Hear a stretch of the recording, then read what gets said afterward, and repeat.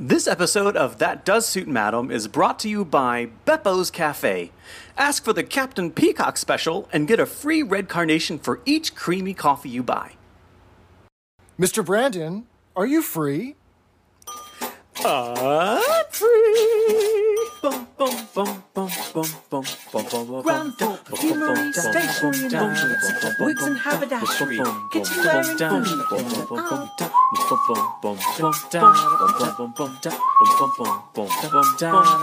First floor, telephones, gyms, ready-made suits, shirts, socks, ties, hats, underwear and shoes.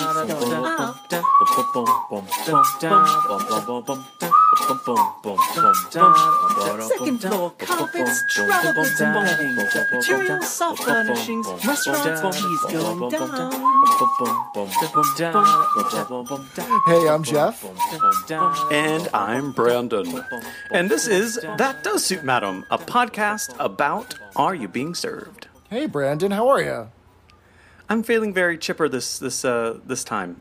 That I'm free just kind of got me in the right place for a podcast about Are You Being Served? You know? Good to hear it. How are you? I'm doing okay. It's the unofficial beginning of summer here in the States.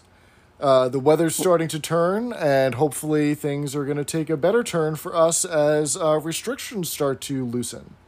Yeah, I turned my AC on for the first time today, and so enjoying all the Are You Being Served I'm watching. You know, it's kind of a lovely thing that every episode we do, it's kind of preparation for this podcast, watching every episode, but it's such great stuff that, in fact, I just watched The Think Tank maybe an hour ago in preparation for the show, and I belted out laughing like 3 times. It's still so funny, and that's kind of what is so cool about the show is that I have to watch it, which is such a pleasure. So I hope whenever folks listen to the podcast, either before or after they listen to the show, they go and watch the episode because it's just the funniest thing ever. And we know we talk about it all the time, but man, it's such a good show. And we know that a lot of people are watching it because they're engaging with us on Facebook and through email. And thank you, super fans and listeners. Oh my God, yeah. We have minions. Are you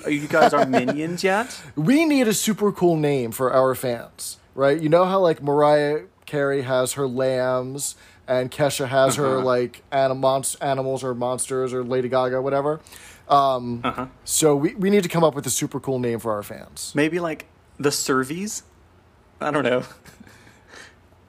I can't think of anything. That's a good question. It'll come to us. Well, let the minions let us know what they want to be called. So on our Facebook page, which is That Does Suit Madam, you can call the Peacock hotline at 662-PEACOCK, email, whatever. Just let us know what you'd like us to call you all. That's a good one. I like that. So let us know. I might do a poll on our Facebook page where people can suggest what they want to be called.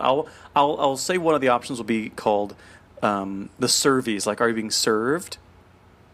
I don't know. Jeff's giving me a look like, I don't know about that. Yeah, I don't know. It doesn't quite sit right with me.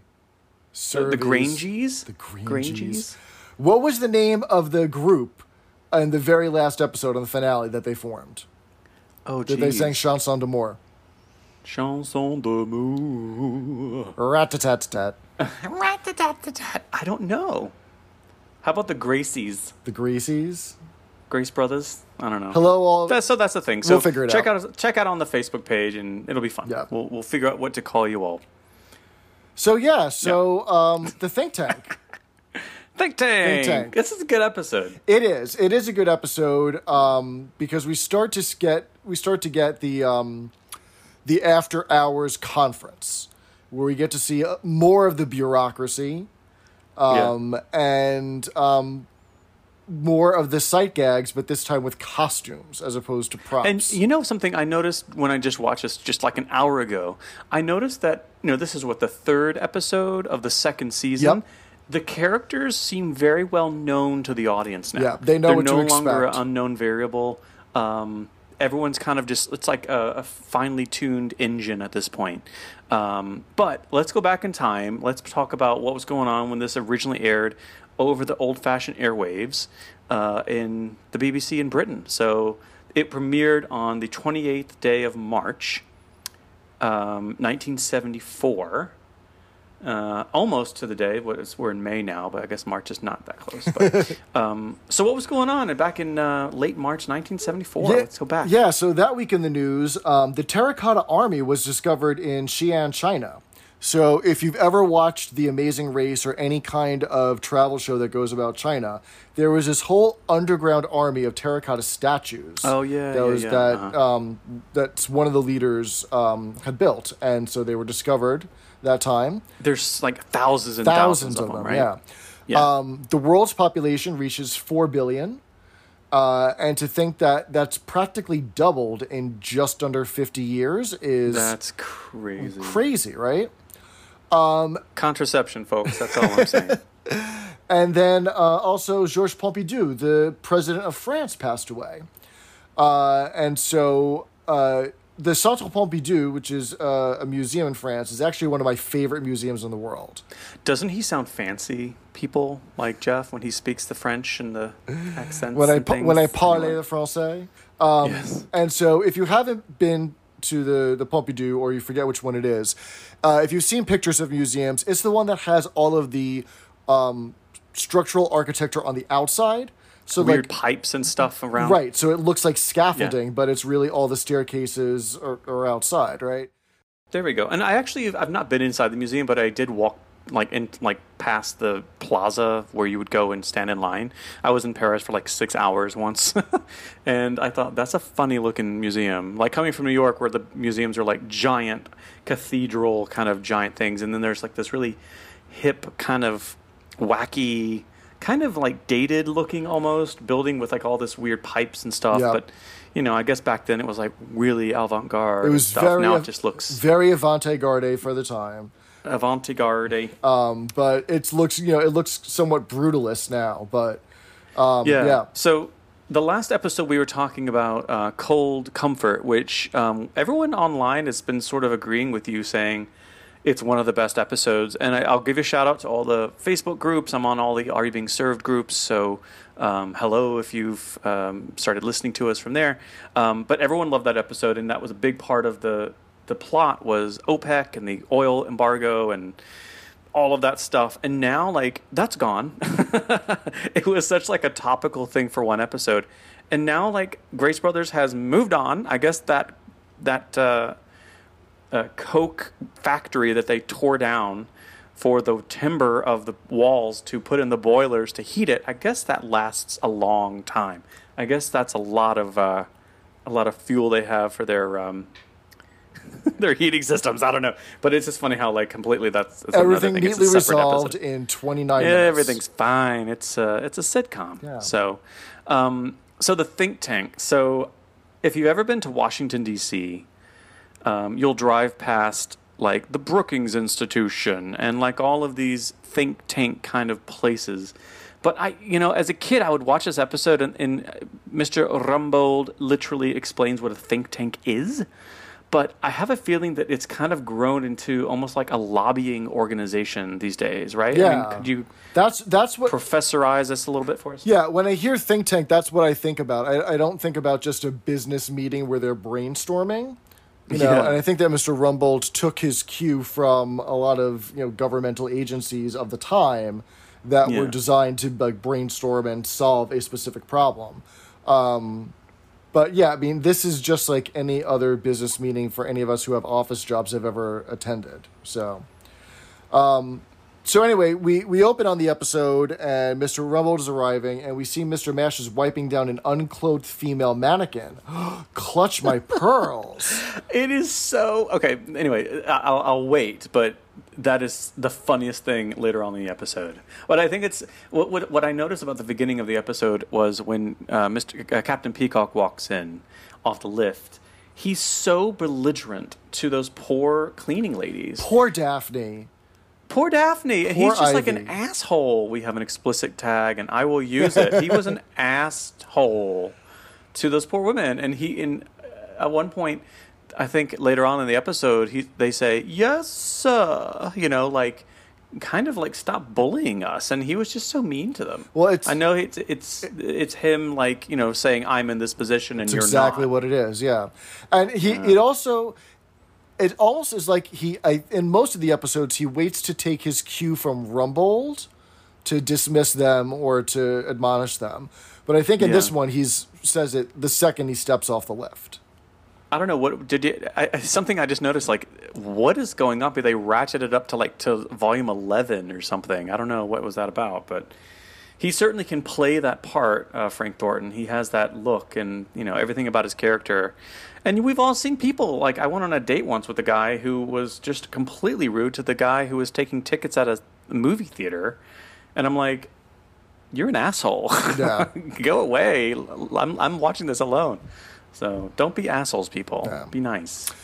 Speaking of assholes, Mr. Rumbold decides to give Captain Peacock a little bit of a tongue lashing because he's wearing the wrong hat. Oh, dear me. So apparently, beyond those lovely cream and brown uniforms that the women have to wear, there's a series of hats that you get to wear based on your seniority rank. So bowlers are reserved for departmental heads and above. Senior floor staff are allowed a Homburg, and junior floor staff should wear caps or trilbies. So I will say right here, a bowler hat is the type that you would see like in the 1920s, like kind of rounded top. Yep. It's like a dome. The trilby or the Homburg, I kind of think are kind of similar. I think they're similar too. I think when I look at them, I think they're shaped like a fedora. But like a fedora, like in like what you see all like the black and white movies, guys. Yeah, but I think that right. I think that the peaks aren't as pronounced on a trilby as they are on a fedora. I feel like that they're sharper, right? And then we also hear them talk about a pork pie, which is one of those very flat straw hats. So it's very flat with a wide brim and just like sits very close to the top of the head. And so we get a little bit of a kosher joke there because Rumble dresses down I Peacock. just got that. Rumble dresses down Peacock, and Peacock takes it out on Humphreys because he's wearing a Homburg when he shouldn't be. And so then Humphrey shoots back, well, what a shame. I was going to see my solicitor, and they don't go for a pork pie at Solomon and Finkelstein. Oh, okay, got it. Because kosher people don't eat pork because it's unclean, just like the halal, blah blah blah. Yeah, I just got that joke.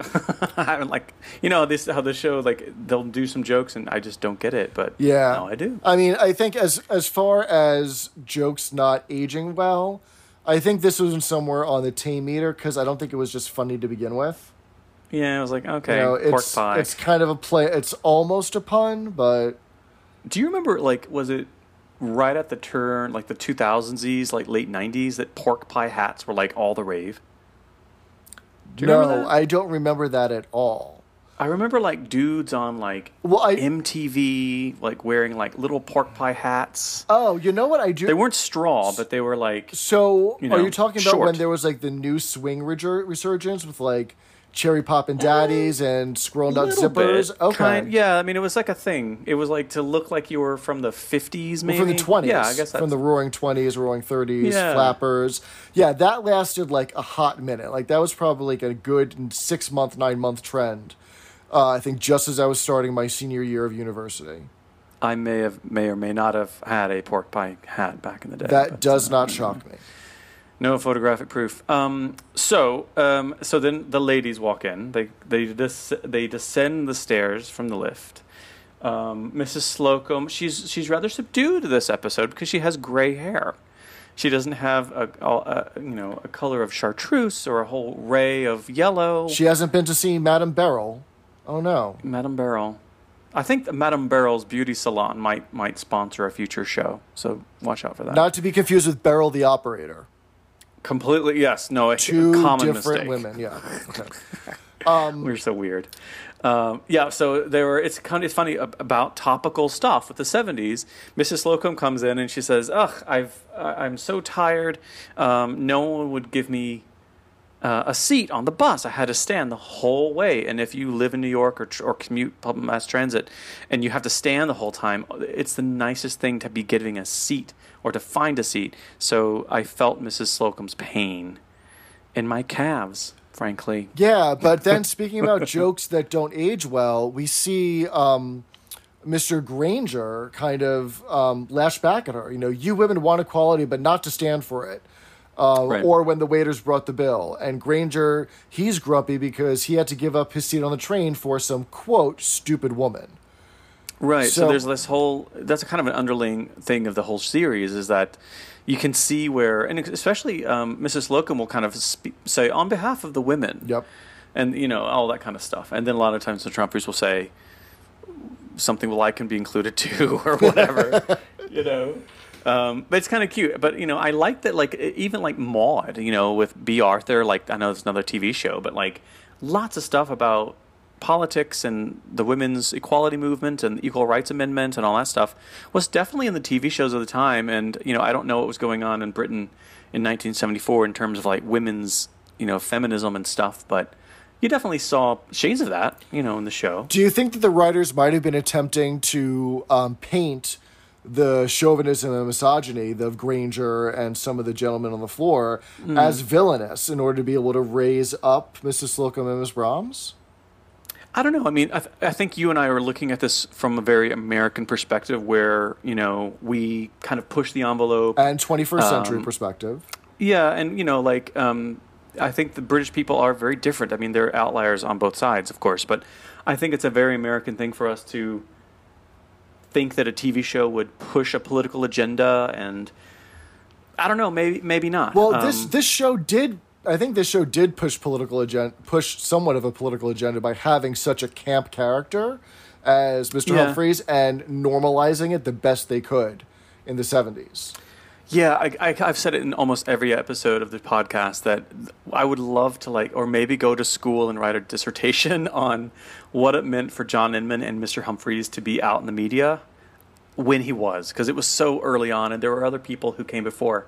But, yeah, I'm kind of rethinking what I just said about that show. But, you know, again, the BBC was notoriously conservative, and not still politically is. conservative, but just like, we don't want to rock a boat. Let ITV do that stuff, you know. It's sort of like the non-PBS version of the BBC over there. Right. Let them do it on Corrie. Yes, Coronation Street. Let them do that. Let them have the gays on Coronation Streets. So one topic that hasn't been addressed so far, I don't think at all in the series, is old money. We start to get into a little bit of a conversation because they're talking about the value of a pound, and the department was down 600 pounds last week, and the old decimalization and stuff. And you know the pound isn't worth what it used to. And I thought you meant like old rich like people. Old rich, no, like the nouveau riche. No. Old money. Like pound, shilling, and some pence, right? Yeah, so I know of it. I don't know what it means. So what happened was they have a little meeting, and everyone gets there very early, and you're all crabby because they had to take a different bus and they're tired. So, as is usual, Captain Peacock brings everyone together, and Mr. Rumbold starts trying to do it, and then Mr. Granger just kind of randomly, like, he's not paying attention because he's old. He does this all the time, and someone says something about the price. We should have a sale, and then Mr. Granger says, "Oh, I remember when gin was 6 farthings and a halfpenny," or something like that. And at that point, my brain just stops listening because I don't know. Like, I hear their words, but I don't know what they mean. So Professor Jeff is going to tell you. Help us, Jeff. Let's talk about old money a little bit, right? So Mrs. Slocum introduces the topic, remembering when bread used to cost 4 pence and 3 farthings a loaf. So that's 4 pence, 4 pennies, and 3 farthings a loaf. So a farthing was a quarter of an old penny. So it's 4 3/4 pennies. So a quarter penny. 4 3/4 pennies. Okay. A farthing is a quarter penny, right? So the way the old money used to go was that there were 12 old pennies to a shilling and then 20 shillings to a pound. So that would mean that there were 240 pennies in a pound. It's almost like it's so easy to think about 100, and that's what everything's based on now. But like the way we tell time is based on 12. And so, Right? so there are two So- there are two reasons why 240 pennies in a pound, and one of them has to do with 12s and dozens. So, Okay. so the way that the old This is tough, by the way. the way that the old money was set up, it was very easy to break down something that was sold by the dozen. If a dozen eggs cost 4 shillings, then one egg costs 4 pennies. You didn't have to do any math. You just replaced shillings with penny, right? Because there were 12 pennies to a shilling. I'd need a flow chart, Right. but I kind of hear what you're saying. It sounds like maybe 400 years ago or whatever when they decided to do money this way. I don't know. Well, we're getting there. We're getting there. Okay. So one of the reasons why 12 is such a 12s and dozens is the way we tell time and the months and the way we sell things like eggs Is it and biblical? donuts. The 240 is biblical, but the 12 is a factor of convenience, right? There's so many ways to group a bunch of 12, much more than there is to group a bunch of 10, right? So you can break a dozen down into... Prove this to us now. You could break it down into 2 groups of 6, 3 groups of 4, 4 groups of 3, 6 groups Yeah. of 2, or 12 groups of 1, right? So that's 5 different ways you could break it down. Okay. But 10, you could break it down into 5 groups of 2, 2 groups of 5, or 10 groups of 1s. Okay, so is this a way to make It's just a way people to- not have to do math? Right, it's just a when way they to want easily divide break easily? stuff up so that you have a whole number. Now, Oh. the reason why it's 240 is somewhat biblical. So hold on just a second Yeah. before you go. So back in the day when a lot of people probably couldn't write and a lot of people couldn't probably multiply or divide, right? They made the money based on 12 because just like you said, you can divide 12 a lot more times than 10. So if you wanted to like, well, how much did this cost? Well, a shilling is 12 and I'm taking 4. So then it would just kind of people would know. Yeah. You'd More. You just It'd go be from easier the, than 10. You just Okay. go from one denomination to the next down. So Okay, that makes sense. I get you. 240 is because back in Roman times, so biblical-ish, I love Britain sometimes. The Romans did it this way. it's the Romans' fault, right? A pound of silver could be cut up into 240 coin-shaped pieces that were easier to carry around than a block of silver or a portion of silver. Okay. So that's how the 240 came into it. And then they split that into 20 as the large unit and 12 as the smaller unit. Again, like Britain has this crazy long history that they're like, well, that's what we've done since, Yeah. so and so the great, and why not? Why change it? Yeah. And so But they did, didn't they? They changed So why it. did they change it? Well, they changed it because they were the last country in the world not to. Everyone else had a decimal currency, except for I think there's 2 countries today still that don't. I believe Mauritania in northern Africa is one.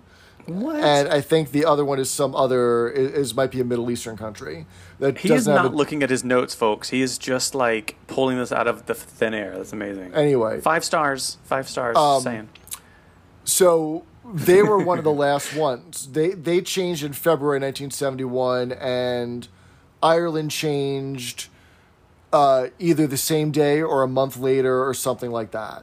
Okay, so this was a monumental change. Like, Absolutely, like and they do mention it a lot in on the show. yeah. Think about like what if we did that today, although reversed. What if we changed so that $1 is actually 12, or I guess 120 cents instead of 100 cents in America? That would be really weird, Like how much do you get paid now? Well, Yeah, so out of nowhere, Mr. Granger's like, well, I remember when gin used to be 12 and 6 a bottle. So that means 12 shillings and 6 pence. so 12 and a half shillings. 12 and a half shillings, yeah. Which is Okay. which is like just 62 and a half p in new money, not adjusted So- for inflation. So £6.25 No. in new money back in 1974. Oh, yeah. So if we adjust for inflation, it's probably £6.25 for a bottle of gin, which I think that's a good deal. Okay. Yeah. You know, if you're a gin person. Yeah. I like a bit of gin. Anyway, so they're starting to make plans for the think tank, but no one can make it that evening. Mr. Humphreys can't make it because someone's coming over to wash his hair. And Mr. Rumble's like, well, why can't you phone him? And he gets all adamant, what makes you think it's a him? And this What makes you think it's a him? deep put upon voice, which is excellent. Right. Everyone's giving their excuses, and Mrs. Slocum comes in with, if I'm not home by the stroke of 8, something pussy, something. my pussy goes mad. My pussy goes mad. And the crowd roars and cackles at that one. So, why don't we go down to the canteen for a tea break and then figure out what time we'll be able to come in the morning for the think tank?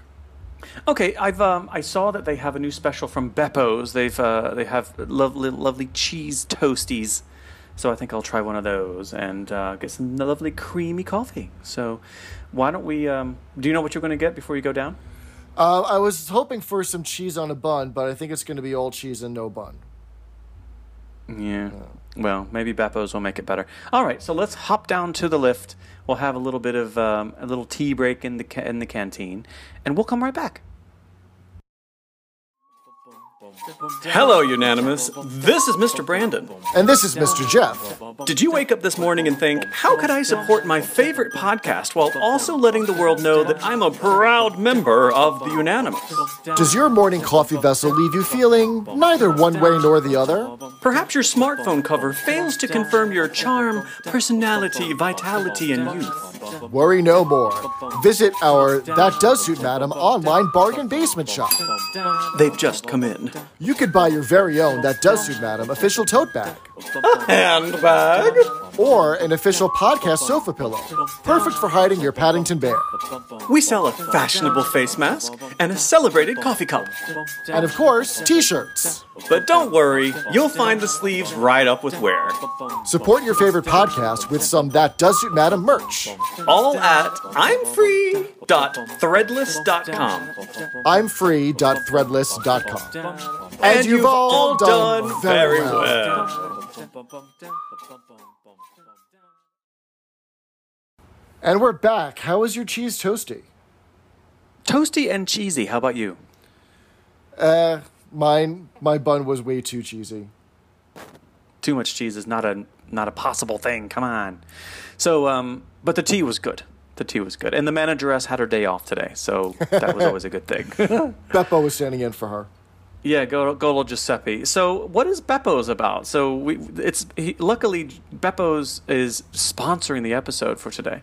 But what is that about? Like, is that was there really a shop called Beppo's, and that's what they talked about in the show? I don't think so. I think it's just a generic placeholder because Beppo is short for the Italian name Giuseppe, or like Joseph. an Italian coffee shop or something. Oh, okay. So I think it was just like the place around the corner. God, like a corner place. Yeah. Cool. So where were we? People were coming down. So they're having a think tank. It's the next morning. They've all arrived early for the think tank. Yeah. Both Slocum and Mr. Granger are dying for a cup of coffee.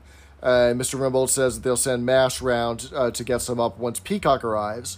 He comes late carrying a cup of coffee because he stopped over at our sponsors, Beppo's, for a cup. And had the Peacock special. They all ask for a sip.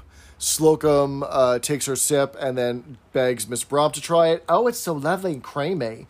Dips her digestive biscuit in it. Mr. Granger needs a sip to take a pill. It doesn't go down. He has to take a second sip. And it's so cute because Captain Peacock is like, my drink, the whole time. It's so sweet. It's just a simple little joke, isn't it? Yeah. Yeah, very visual, too. Mr. Humphreys is also late to the think tank. It turns out that he'd had a horrible dream that kept him up. There was a half-man, half-beast came galloping towards him on a big black horse. And he didn't know which way to turn. Which is unusual for me. I'm surprised he didn't say that, but he didn't. And then he was petrified until he noticed that he was riding side saddle, and then everything was okay. And again, the crowd cracks up.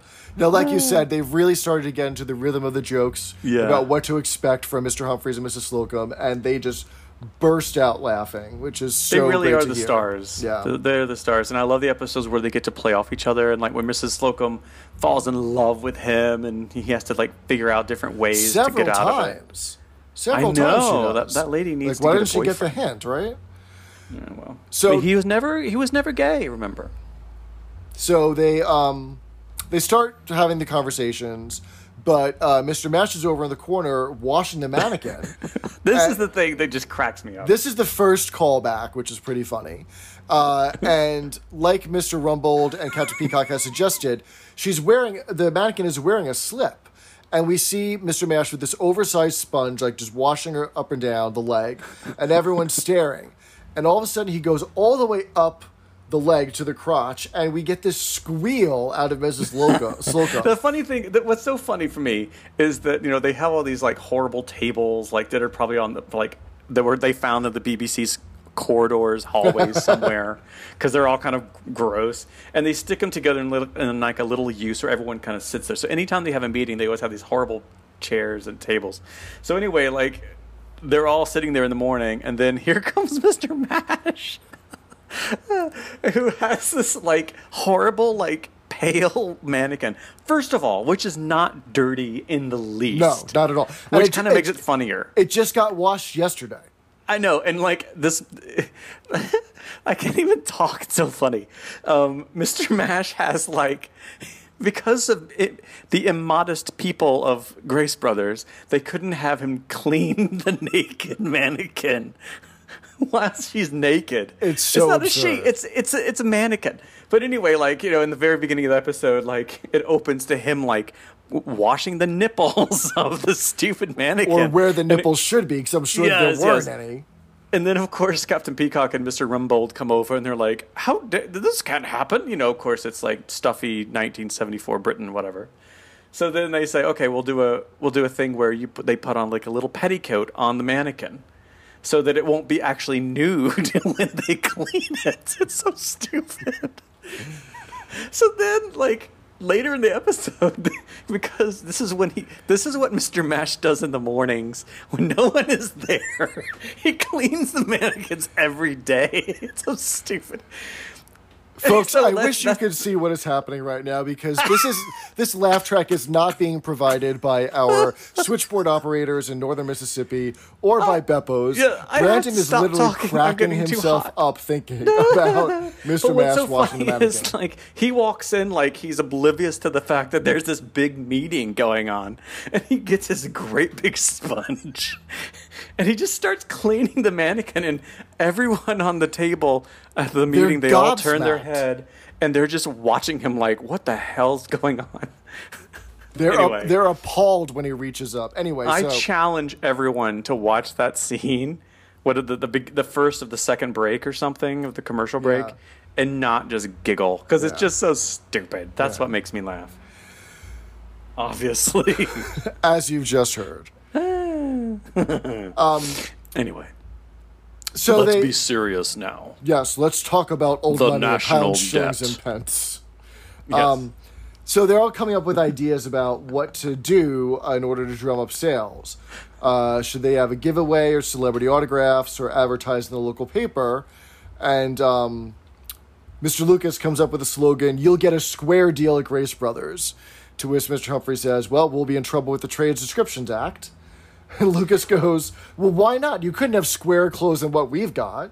So I'll jump in to say the Trades Description Act is sort of like the British version of what? It's like you can't it's make the up. law. You can't lie in your ads.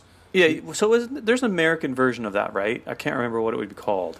I don't think there's the Federal Trade Commission, which oversees advertising, but Okay, I don't like think that there's like a law that's known by name about falsehoods 'Cause they or do mention it a lot disclaimers. in the show. Yeah, they do.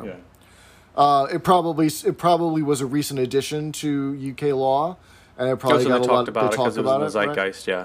Well, the reason it was kind of a segue that Lucas mentions. Our clothes are so square, He opens, he opens Mr. Rumble's eyes to the fact that the clothes are so old-fashioned, right? Yeah. Pop stars set the fashion, and no one's going to want to dress like this, right? And it's Rumble is completely dumbfounded that that's one of the reasons why people aren't coming in, because they don't think the clothes are fashionable or the clothes are for them. And so Mr. Granger, being so out of it, is like, are you suggesting that we all dress like Bing Crosby? Because that's his idea of a pop star. Because to him, that's a pop star. That is so cute. I love that. Bing Crosby. And then all of a sudden, we see the light bulb go off over Mr. Rumble's head, and he exclaims, unisex! To which Mr. Humphries goes, I beg your pardon? I beg your pardon. Because anytime that the word sex is mentioned, or anything that even hints towards... Or gender or anything. Humphries has to be the one to give the call back. But I thought it was kind of cool, interesting, like maybe 10 seconds after that. Of course, they have to explain to Mr. Rumble, like, oh no, unisex means a woman or a man can wear it. And then he's like, oh, okay. And then he says, I thought that was bisexual. And then, I wonder how many times the word bisexual has been said over the British television before 1974. Yeah, that might be the first. Probably on a sitcom. Yeah, and then of course Mr. Humphrey says, I don't think that's what you meant, Mr. Rumble. He has this exasperated look on his face where he's just shaking his head. No, that's not what you meant. Yeah, because if you think about Mr. Humphrey's life, he probably has to correct people all the time, and they just don't understand. I'm not going to explain it all, which as gay guys, we've all been in the situation where, no, that's not what transgender means. That's not what I don't even want to explain it. So I related to that scene. Just earlier today, I got into it on Facebook with an acquaintance from college, her second cousin, who was talking about the Christian Cooper thing that happened in Central Park yesterday with the guy that asked the woman to put her dog on a leash, and she... the African-American guy who the white lady called the cops on. I'm going to tell that an African-American man is threatening me. And she, this stranger was disgusted by what happened, but she kept saying things like, that woman's not mentally stable, or maybe she's got a mental illness. And no, I'm sorry, you shouldn't be confounding the two. It's doing a disservice to people with mental illnesses, and it's doing a complete disservice to racists who need to be corrected and admonished. You don't have to be mentally ill to be racist. Exactly. I understand that it's hard to classify this woman as a racist because she's not in your face saying the N-word and behaving like other racists we've seen, but she mechanically and meaningfully knew what she was doing when she said, I will tell them that an African-American man is threatening me. Because for her, she would have felt guilty if she used the word black man, but she's going to call and say, she'll say African-American because she feels guilty that maybe she's calling the cops on some random... He was a bird watcher in Central Park watching the birds, on the Audubon Society, blah, blah, blah. Anyway, so you were arguing with Facebook, which is always a good idea. Anyway, so we as queer people are used to having to always explain yourself. People. Anyway.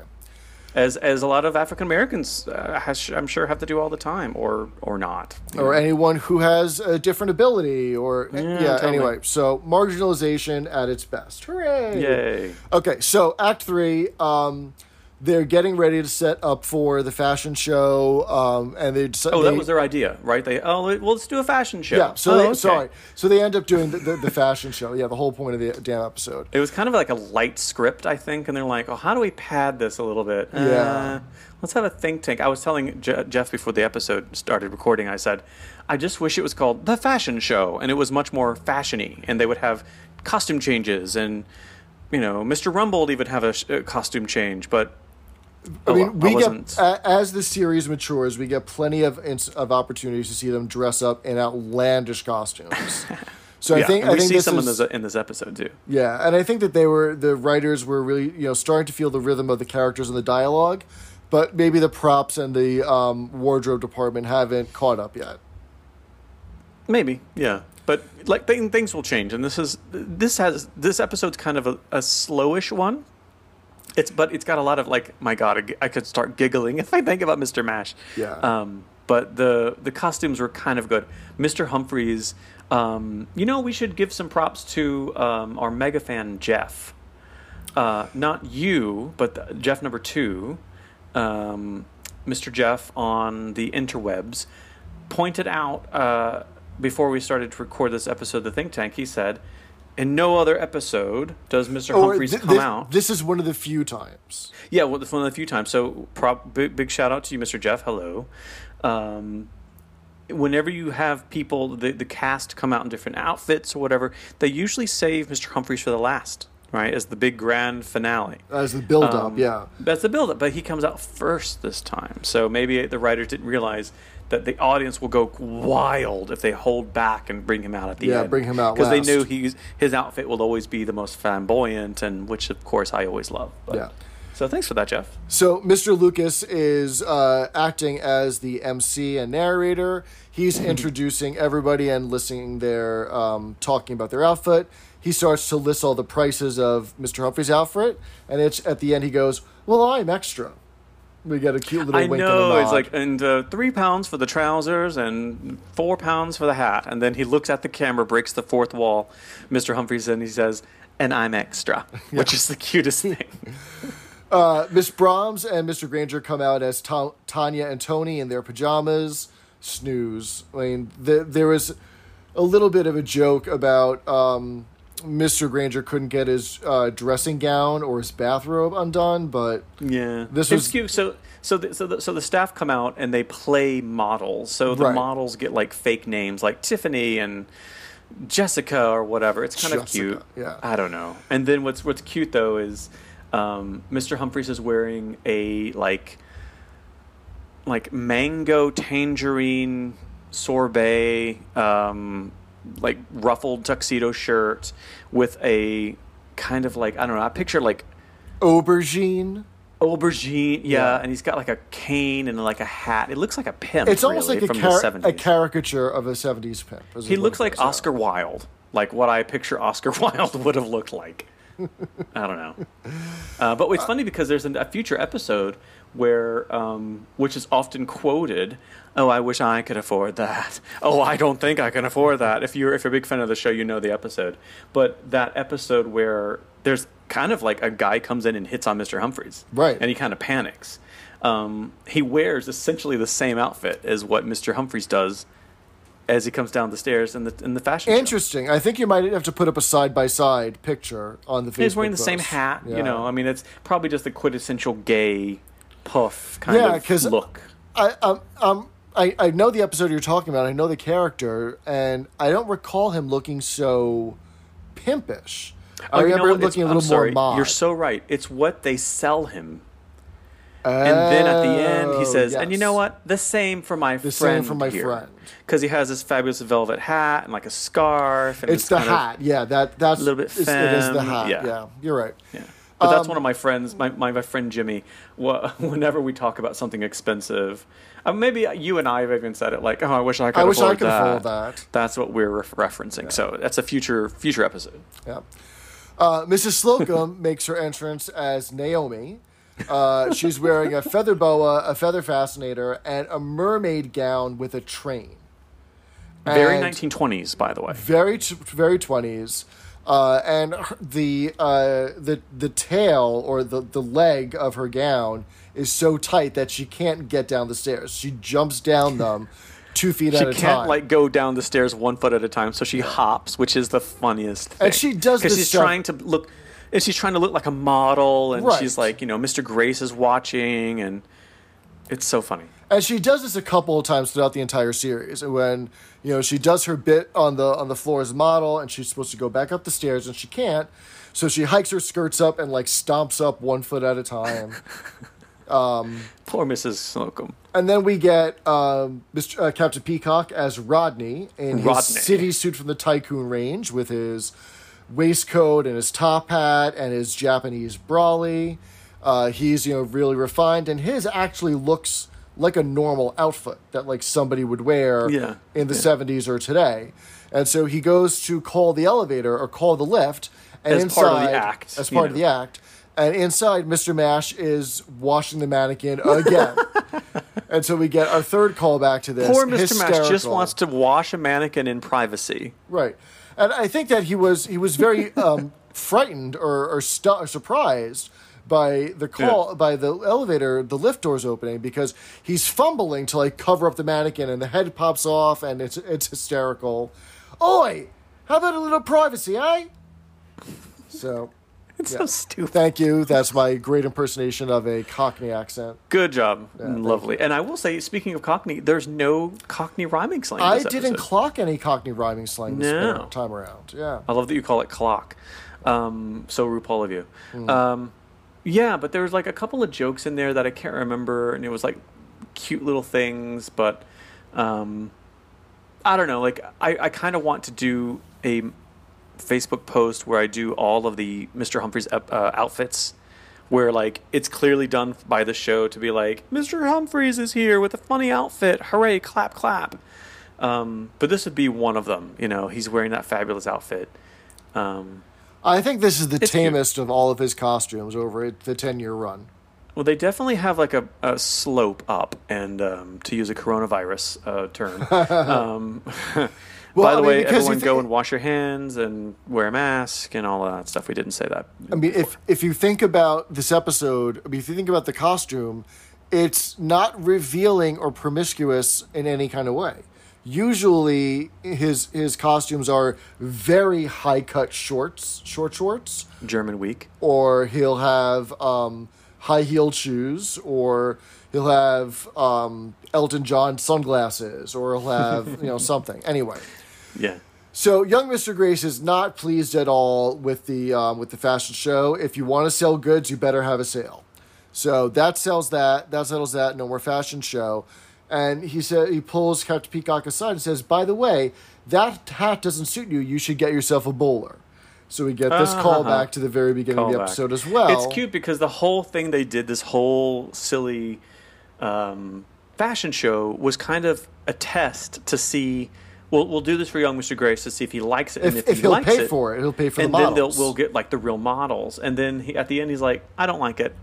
Never mind. Back Well- to the old drawing board." Well, much like last week's episode with Cold Comfort, they had come up with all of these ways to keep themselves warm, and Mr. Rumble decides to close for the day, and then at the last minute, young Mr. Grace comes in and, with a wave of his turn the heat finger, on. changes Yeah. everything around, right? But you know, And so that's- we've all had a job where you can do all you want, and everyone can contribute, and if the guy or gal in charge is like, "No," then it was like, "Okay, Yep, well, we and- did all that for nothing." Yep, and they turn around. So So, but it's also it's a good. I mean, we have to remember, like, we don't watch the show. We don't love Are You Being Served because of the fantastic plot.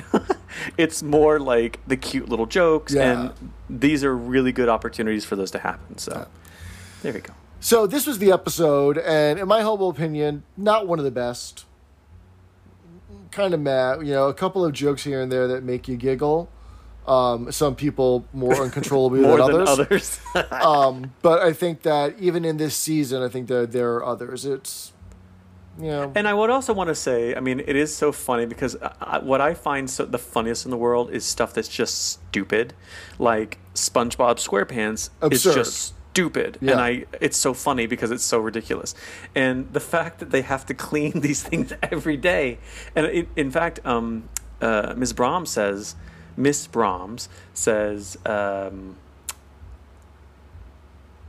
he says something like, "I'm going to go and wash her down in the staff shower or something," and then she says, "Well, be sure to take a cold shower, not a hot one," Yeah. or something, kind of implying like, "Are you really doing that from like a sexual reason? Why are you doing that?" But yeah, it's just ridiculous, which is the stuff I always find the funniest. So so yay. So next week's episode, a little bit of a sneak preview. It is funnier than this one. It's Big Brother, and this is one of the ones with secret cameras, not the boy. one with the horse race where where Mr. Humphries does the charades.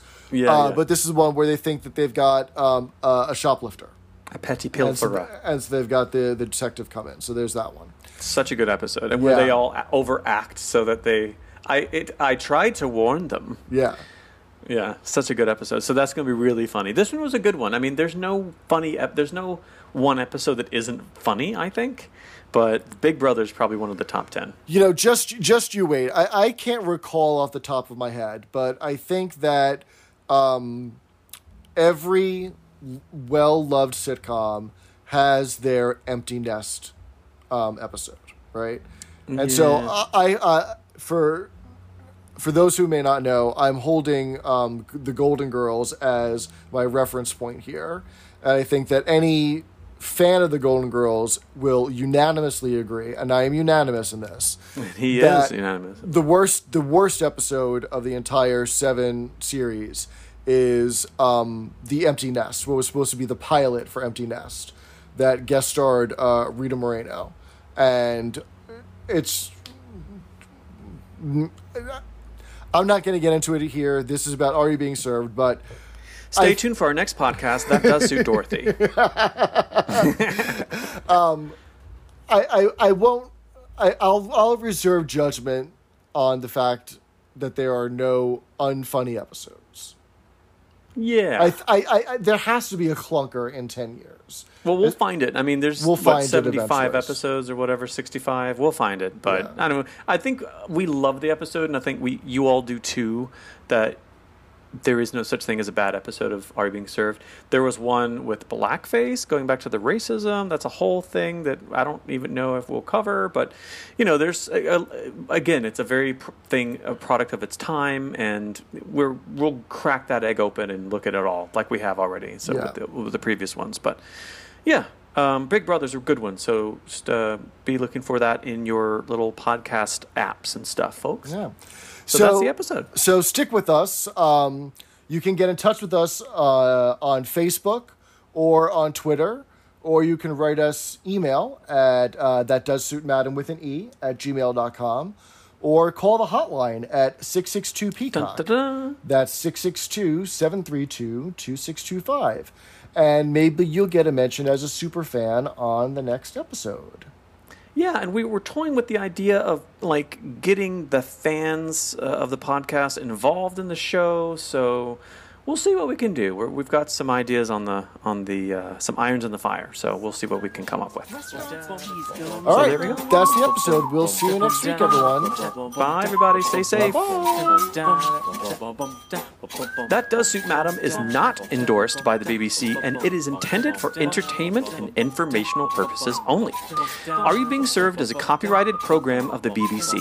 Substantial penalty for early withdrawal.